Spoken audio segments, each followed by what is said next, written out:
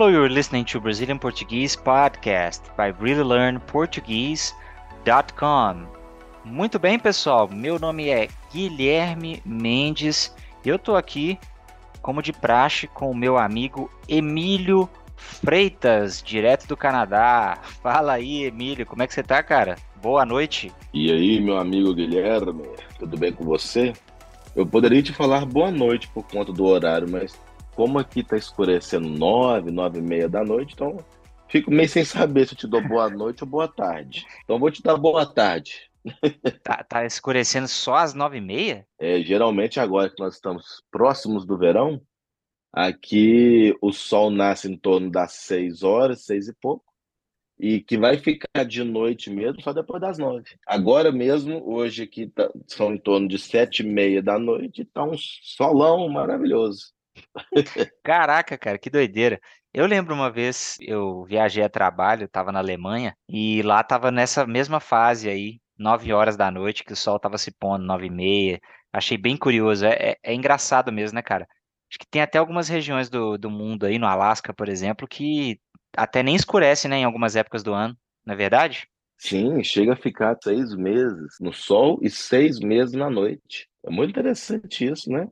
Muito interessante. Legal, cara. Mas enfim, vamos lá, né? Muito bem, pessoal. Hoje a gente está aqui mais uma vez para gravar mais um episódio para o Real Brazilian Conversations. E hoje a gente separou um tema. Eu acho, Emílio, até estranho a gente nunca ter pensado em falar disso, cara. Mas o tema de hoje é muito legal porque tem tudo a ver com a nossa experiência de vida, especificamente a sua, né? E a gente, há um tempo atrás, a gente teve uma ideia de falar sobre as profissões aqui do Brasil, não só profissões que tem só aqui, mas profissões no geral, para de alguma maneira a gente trazer essas qualidades específicas, todo o vocabulário que é específico das profissões variadas, né, para o pessoal poder ter um pouquinho mais de entendimento de como que funciona, o que que envolve trabalhar com alguma área, por exemplo, você ser um médico, você ser um bombeiro, você ser um pedreiro, você ser um contador, você pode ser um analista de sistemas, você pode ser um engenheiro, um arquiteto, enfim, tem uma série de profissões, né? E a gente vai começar essa série de hoje falando sobre profissões, falando sobre uma experiência do Emílio. Emílio, então, cara, conta aí a sua história e sobre qual profissão específica que a gente vai falar, porque você já trabalhou com muita coisa também, né? Então, Guilherme, é isso aí, meu caro. Como você disse, acho que eu já fiz várias coisas nesta vida, mas uma que eu gostaria que a gente pudesse conversar hoje foi sobre a minha experiência em ser um empresário em Divinópolis, ainda mais do ramo da alimentação. Que desafio, hein, Guilherme? Pois é, cara, a gente vive ouvindo as pessoas falarem que não tem erro, né? Tipo assim, quando você trabalha com comida, cara, você vai ganhar dinheiro. Eu acho que em partes é verdade, mas é um dos ramos mais difíceis de trabalhar que tem, né, Emílio? Porque é uma exigência muito grande ali, né? Praticamente todos os dias, é um trabalho muito desgastante e tal. Mas, cara, antes de você falar da sua experiência, eu tenho que te falar que o seu restaurante era maravilhoso, cara. Eu gostava demais de ir lá comer o sanduíche, né? Oh, muito obrigado. E para o pessoal saber aí, o Emílio era um empresário lá na nossa cidade, em Divinópolis, Minas Gerais. E ele era dono de uma hamburgueria, né, Emílio? E então era um restaurante de uma comida que é muito gostosa. Eu não diria que é um fast food, porque a comida não era feita igual nos moldes assim de um fast food, né? Aquela comida rápida, meio padrão assim. Eu diria que era uma comida bem requintada, era um hambúrguer muito bem feito, com ingredientes selecionados. Era bem diferente de você comer num Burger King ou no McDonald's e tudo mais, né? Mas muito bem, Emílio, fala aí, conta pra gente dessa sua experiência, o nome da empresa, como é que chamava, como é que você teve a ideia e tal, e a gente vai dialogar a respeito disso daí, então.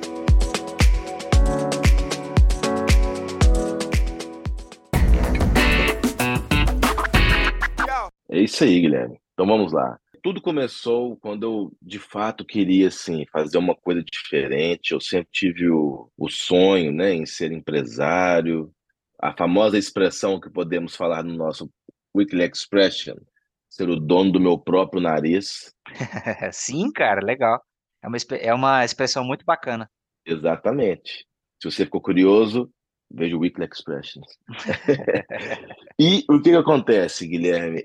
Eu sempre tive, né, esse interesse, e a partir daí eu pensei, bom, o que que eu posso fazer? Algo que me dê prazer, obviamente, né? Algo que dê um lucro, alguma coisa nesse sentido. E eu também sempre escutei e pesquisei sobre o ramo de alimentação, que é um ramo que, de fato, você ganha mais dinheiro, todo mundo sai para comer, etc. E eu fiz um planejamento assim, extenso, ô, Guilherme, do momento que eu decidi abrir, do momento que eu decidi ter a minha empresa, Uhum. até o momento que eu resolvi abri-la, demorou 1 ano e meio quase, entendeu? De preparação. Foi um ano e meio pensando e trabalhando em cima.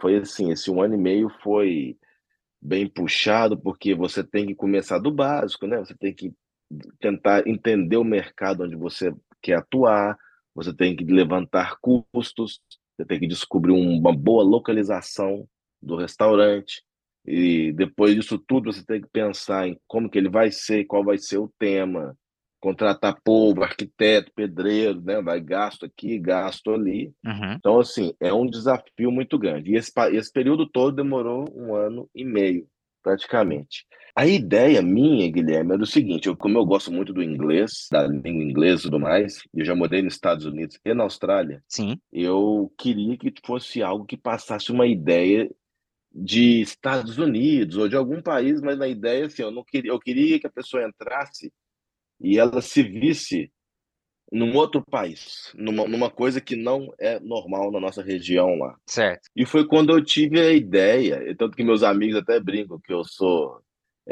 da velha guarda ainda, parece que eu gosto de escutar só música antiga, e eu quis unir isso, eu quis unir essa questão da modernidade que a gente vive juntamente com o passado.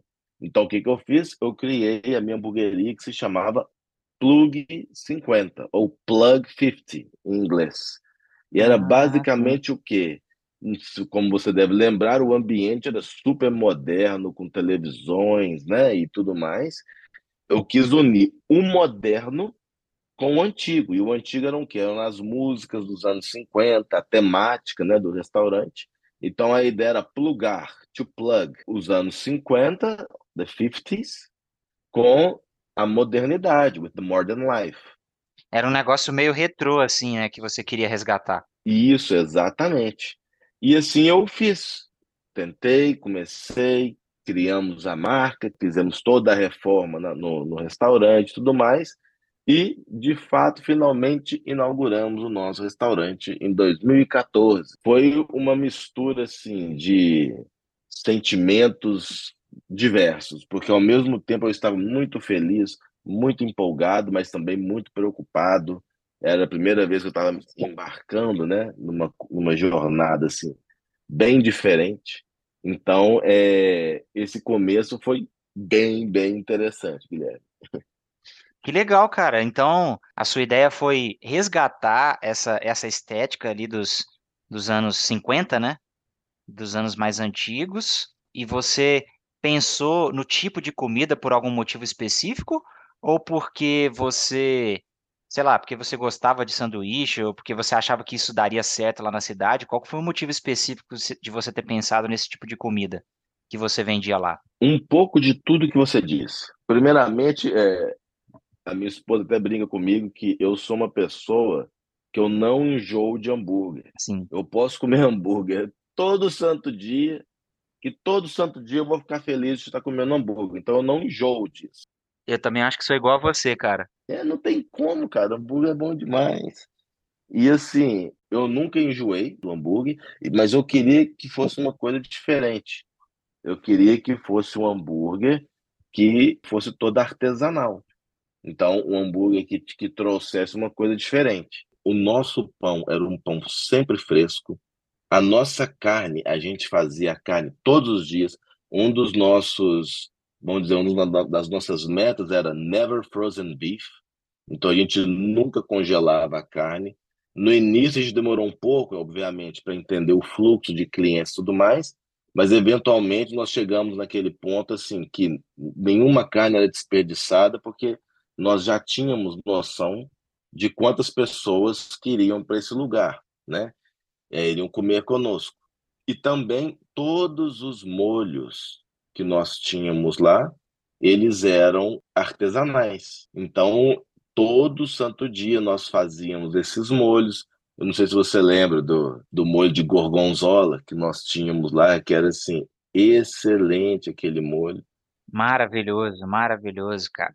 Então, assim, nós fazíamos todos os dias os molhos. Então, o que trouxe essa ideia diferenciada para a nossa cidade até aquele momento foi justamente essa novidade. Você tinha um hambúrguer que era completamente diferente dos que nós estamos acostumados com a cidade, com ingredientes frescos, com uma receita completamente diferenciada e com molhos feitos diariamente. Por isso, assim, que foi um grande sucesso quando nós iniciamos, né? Sim, e tinha aquela batatinha também, Smiles, né? Que era uma coisa que eu não tinha visto em nenhum lugar lá em Divinópolis. E até hoje eu acho que não tem nenhum lugar que faz, cara. Eu acho muito legal aquela batatinha, muito gostosa. Eu sempre pedia ela. Sim, o Smiles era muito bom, foi uma novidade que nós tivemos. E uma outra novidade também, que eu sei que não é novidade para quem nos escuta, mas era para nossa cidade, que era o refill do refrigerante. Não é isso? Refill. Ah, eu já ia falar a respeito dele. Foi uma coisa inédita até então para nossa cidade, que até então isso nunca tinha acontecido antes. Sim, realmente não tem. Eu acho que até hoje, agora, lá tem Burger King, tem McDonald's, mas eu acho que ainda deve ter nenhum outro lugar, fora esses tradicionais que já vieram de fora, que tem essa novidade do refil, cara. Interessante, né? Sim, sim. Então, Guilherme, foram bons momentos assim iniciais, né? Nós vamos conversar mais sobre isso, mas assim, esse início foi fantástico. Nós tínhamos filas de espera do lado de fora. Um dia eu contei, Guilherme, tinham 75 pessoas do lado de fora esperando para entrar. Teve um dia, num domingo, que era o dia mais movimentado que nós tínhamos lá, acabou todos os meus ingredientes 8h30 da noite. E nesse dia saiu completamente fora do que nós estávamos acostumados, sabe? Sei. 8h30, no more food for anyone. Não That's tinha it. como, né? Não tinha como mais fazer nada. Cara, que legal. Eu lembro dessa fase do início e toda cidade também que recebe um restaurante novo, o pessoal fica curioso para saber como é que é, quer comer lá e tal. Então, assim, essa fase ela é muito interessante. Eu tenho muitas memórias boas lá da Plug. Eu gostava demais do restaurante, cara. Mas eu queria te perguntar, Emílio, o que que você acha que foi o maior desafio, nessa sua empreitada de abrir uma empresa, de ter um restaurante? O que que você acha que foi mais difícil para você durante esse tempo todo? Pois sim, nós tivemos vários desafios durante o período da empresa. Uhum. E quais eram eles? Primeiramente, como eu disse, nós éramos inéditos na cidade quando nós começamos. Porém, em Divinópolis, a gente brinca que as pessoas gostam de copiar tudo que acontece. Sim, Se nós formos na pracinha nossa lá, né, Guilherme? Você tem 8 lugares que vendem açaí, um do lado do outro. Eles verdade. nem variam, né? Sorveterias também. Isso, eles não têm aquela ideia de variar, não. Geralmente copia mesmo, entendeu? E o que aconteceu? Depois de 2 anos, começaram a aparecer pseudo-hambúrgueres artesanais. Sim. Por que que eu falo isso? Porque, na verdade, não eram artesanais. Como eu disse, eu fazia o meu molho, eu fazia tudo diariamente. Eles não, eles usavam molhos prontos, entendeu? A carne, a minha carne, por exemplo, era uma carne moída todo santo dia. A carne deles não, a carne deles eram aquelas carnes genéricas. Então, o que começou a acontecer? Primeiro desafio. O meu hambúrguer, por ser mais trabalhado, ele era um pouco mais caro. Eu não estou dizendo que era um absurdo. Um hambúrguer, quando a gente ia numa das lanchonetes da Divinópolis, ficava em torno de R$ 14,90, R$ 15,90, com a Coca-Cola e tudo mais. Agora, na minha empresa, na época, com o refil, ele custava R$ 18,90. Então, assim, eram coisas de R$ 3,90. E, infelizmente, muitas pessoas elas não fazem a conta do custo-benefício. Então elas ficam com aquela coisa na cabeça: olha, eu vou ali naquele restaurante e vou pagar R$ 15. Porém, se ela pagar R$ 19, vamos arredondar um pouquinho, ela vai ter o dobro das coisas que ela teria se ela tivesse optado por isso. Então, isso é o meu primeiro desafio. Outro desafio que eu tive o meu lugar era muito bonito, igual você sabe. Sim, Então, muitas pessoas, eu escutei isso de dezenas de pessoas, elas passavam em frente ao restaurante e falavam assim: ah, não, isso aqui vai caro demais, não é para mim não. E não entrava nem para ver o menu. sério, cara? Tinha isso mesmo? Tinha, foi uma coisa assim, inacreditável. Eu falava assim, gente, como que pode uma coisa dessa? O lugar é bonito mesmo e tudo mais, mas entre para conhecer, para ver pelo menos o preço, essas coisas, entendeu? Sim, sim, com E certeza.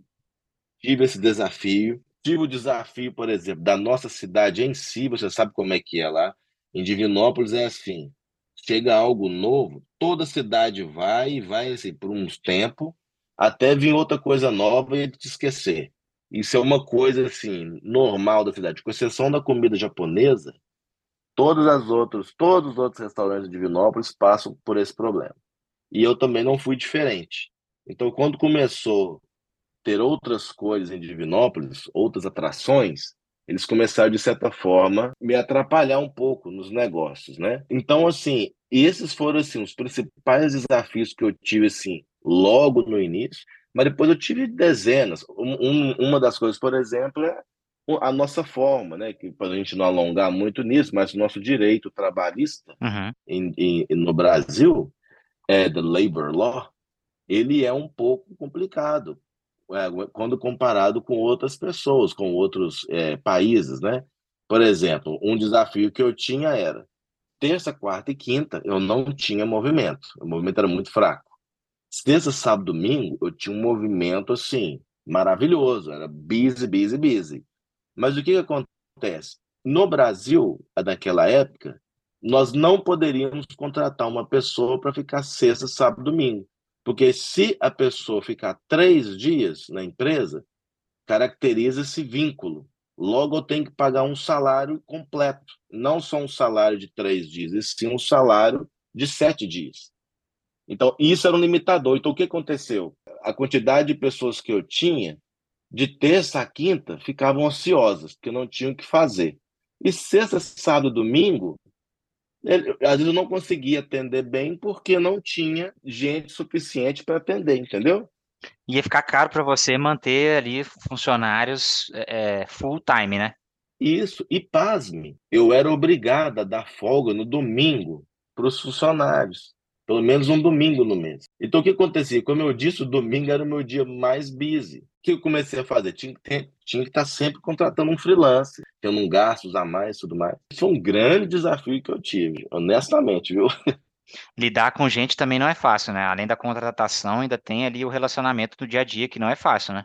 Isso, exatamente. E assim, claro que cada caso é um caso, cada pessoa é de uma forma, mas uma das coisas que eu aprendi também, sendo empresário, é que a gente tem que marcar um ponto no qual daquele ponto você não passa, porque se você passar, você vira amigo, entendeu? E se você não passar, você continua tratando bem, mas continua sendo uma relação de, vamos dizer, empregado e empregador. E eu sou, como você sabe, eu sou muito amigo, gosto de fazer muita amizade. Essa foi uma das coisas que eu acabei ficando amigo dos meus funcionários todos lá, entendeu? Virou irmão dos caras. Isso. Então, quando eu tinha que chamar a atenção de alguém, ou né, alguém estava fazendo algo que não era bacana, Uhum. eu ficava sem jeito de falar, porque, inclusive, uma das pessoas que trabalhou para mim lá numa ocasião era a irmã de um grande amigo meu. Então, como que Hum, você chega e fala alguma coisa, entendeu?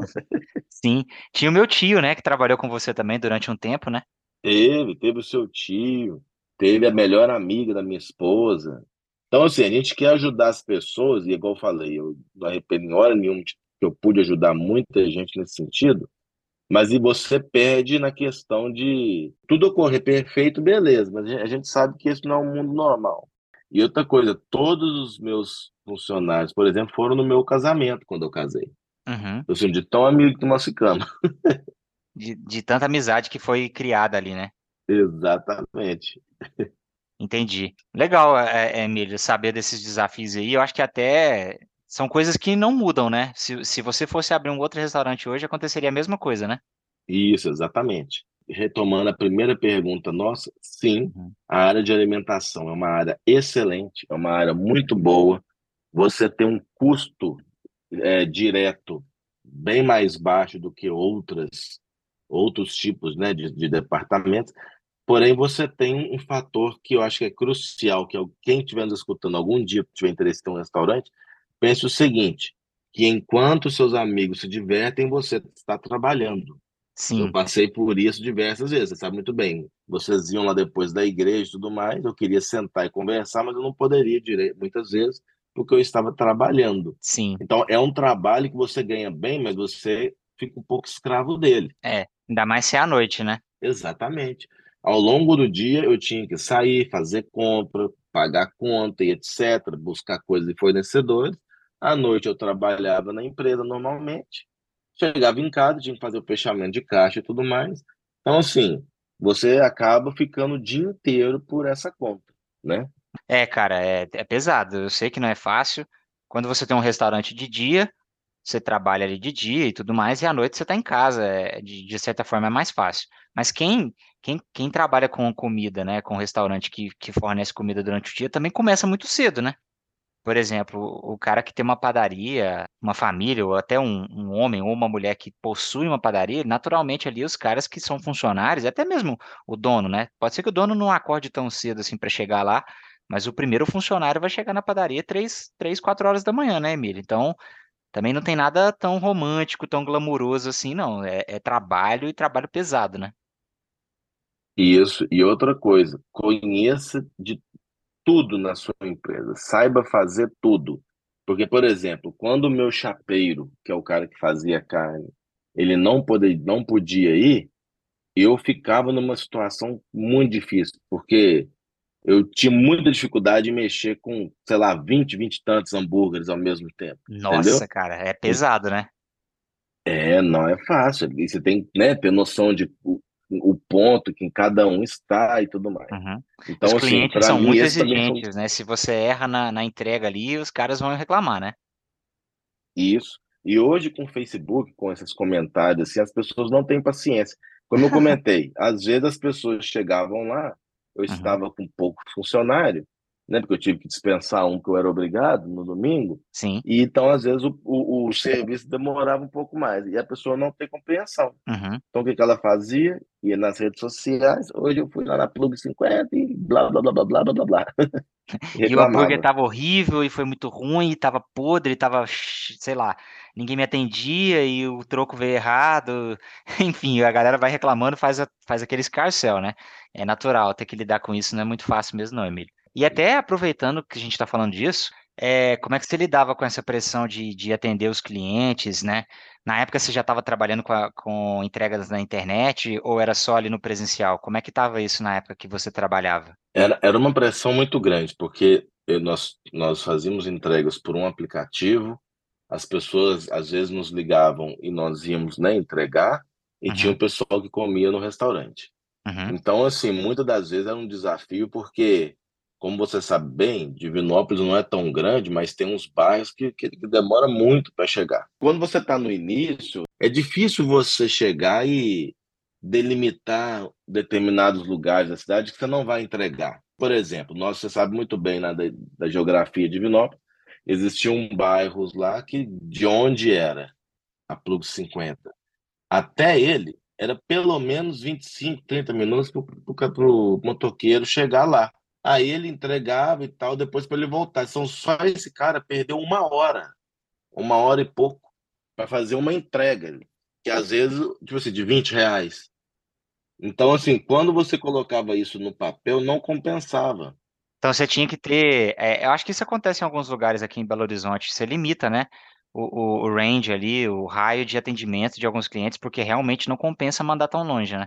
E também, cara, a comida esfria, não adianta, velho. O cara tá numa moto ali correndo, vai esfriar, ou o hambúrguer, por exemplo, que é bem sensível, ali a carne, se tiver suculenta, ela vai molhar o pão, vai ficar mole.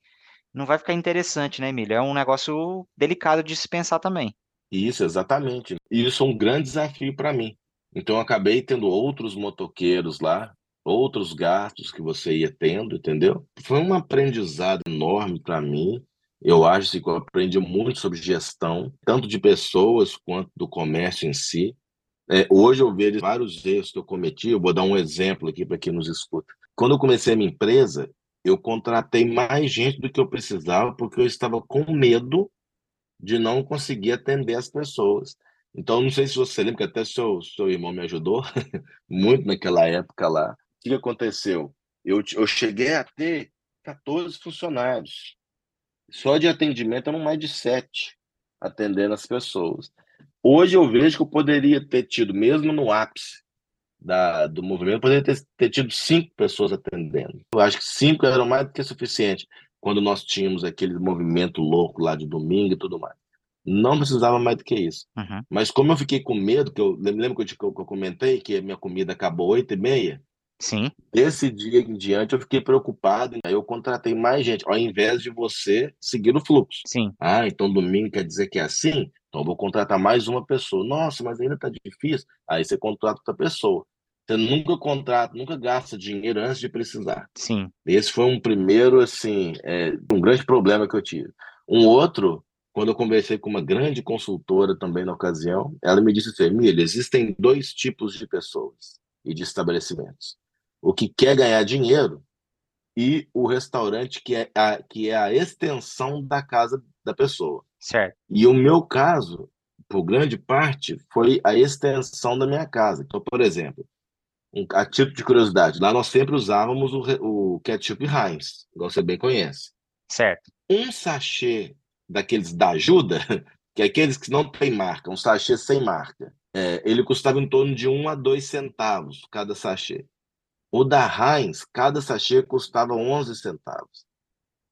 Então, assim, e eu tive que mudar para sachê, porque antes eu tinha o ketchup normal lá, a bisnaga, porque a pessoa jogava meia bisnaga no prato e não comia direito. Aham, Então tinha muito desperdício. Então foram coisas que ao longo do tempo nós fomos ajeitando. O sachê ajudou bastante nos custos, mas ainda era um ketchup que era pelo menos 10 vezes mais caro do que o que a concorrência usava. Então eu tinha um gasto muito grande. E como eu amava hambúrguer artesanal da forma que eu fazia, foi uma coisa que eu nunca abri mão, diga-se de passagem, aham, porque as pessoas me conheciam pela qualidade do meu produto. Então eu nunca deixei de prover a melhor carne que tinha, nunca deixei de prover o melhor molho que tinha, como nunca deixei de prover nada das coisas boas, entendeu? certo. Porém, essa não é desvantagem, porque o meu concorrente direto não fazia um hambúrguer artesanal como eu fazia, tinha uma carne de qualquer jeito, ele conseguia colocar mais barato, entendeu? E o preço às vezes faz a diferença quando você está numa cidade que é pequena, né? Que o poder aquisitivo é menor, acaba fazendo a diferença, né? Isso, exatamente. Por exemplo, eu tentei colocar gorjeta nas bills, né?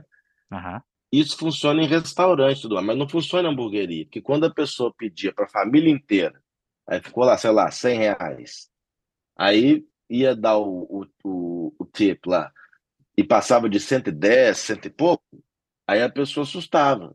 Porque, na verdade, ela não está pagando 110, está pagando 100 mais R$ 10, entendeu? De um tip, de uma uhum, gorjeta. Isso também foi um grande desafio para mim, de tentar mostrar ao povo que isso era interessante, porque as pessoas tinham família, era uma renda extra.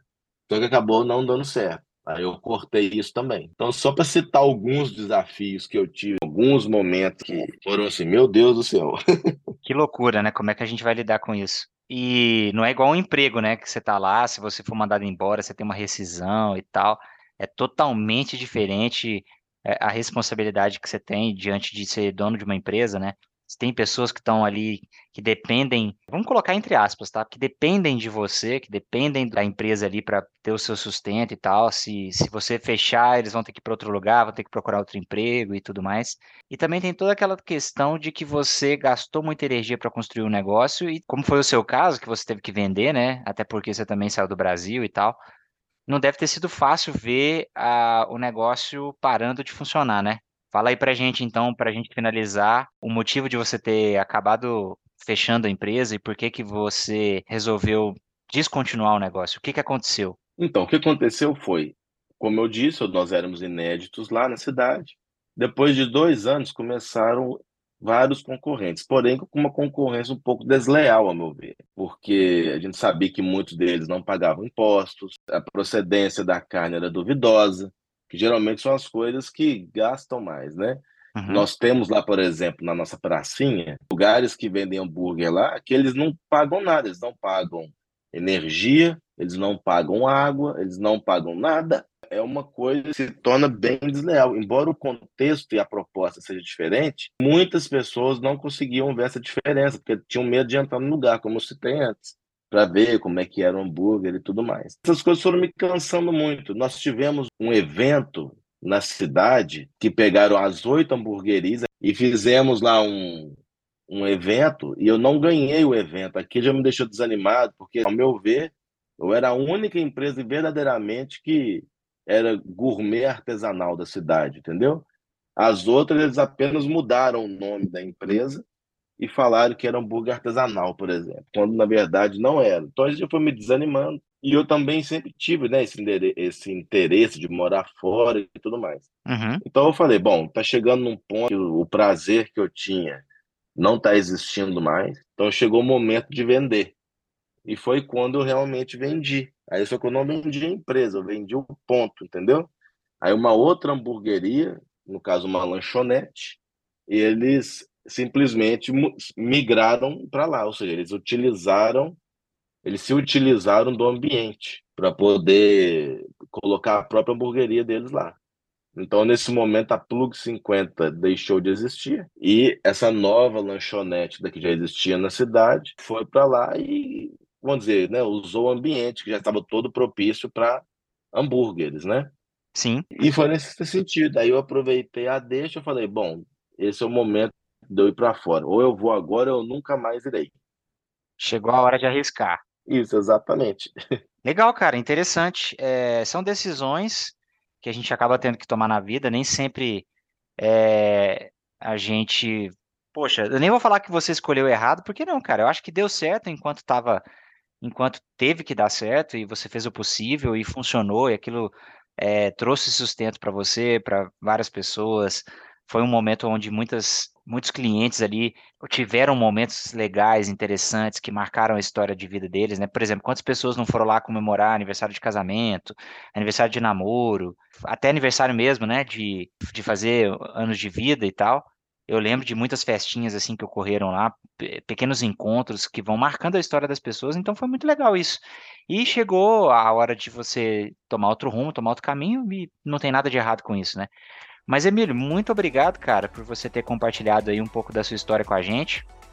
Depois a gente pode até gravar outros episódios, de eu contando aqui também experiências minhas com outras profissões, e espero que a gente quando for falar de outras profissões também, a gente consiga trazer algum profissional, né, para falar um pouquinho melhor, para passar ali a vivência e tudo mais. Eu acho que essa série aqui do nosso RBC vai ser muito interessante, cara. Eu também acho, eu acho que vai ser bem interessante. Eu acho que são histórias reais, né, Uhum. de brasileiros que tiveram uma aventura, tiveram um momento de aprendizagem, né? E que quem está escutando vai poder absorver muita coisa, sim, com certeza. Show de bola. É isso aí, pessoal. Então, esse foi o nosso episódio de hoje. Espero que vocês tenham gostado. Se vocês tiverem alguma dúvida que vocês queiram perguntar aqui para o Emílio, podem colocar nos comentários dessa postagem no nosso site ou até mesmo nos enviar um direct pelo Instagram. E é sempre um prazer estar aqui, sempre um prazer poder gravar episódios para vocês. Emílio, um grande abraço, cara, e até a próxima. Até a próxima. See you.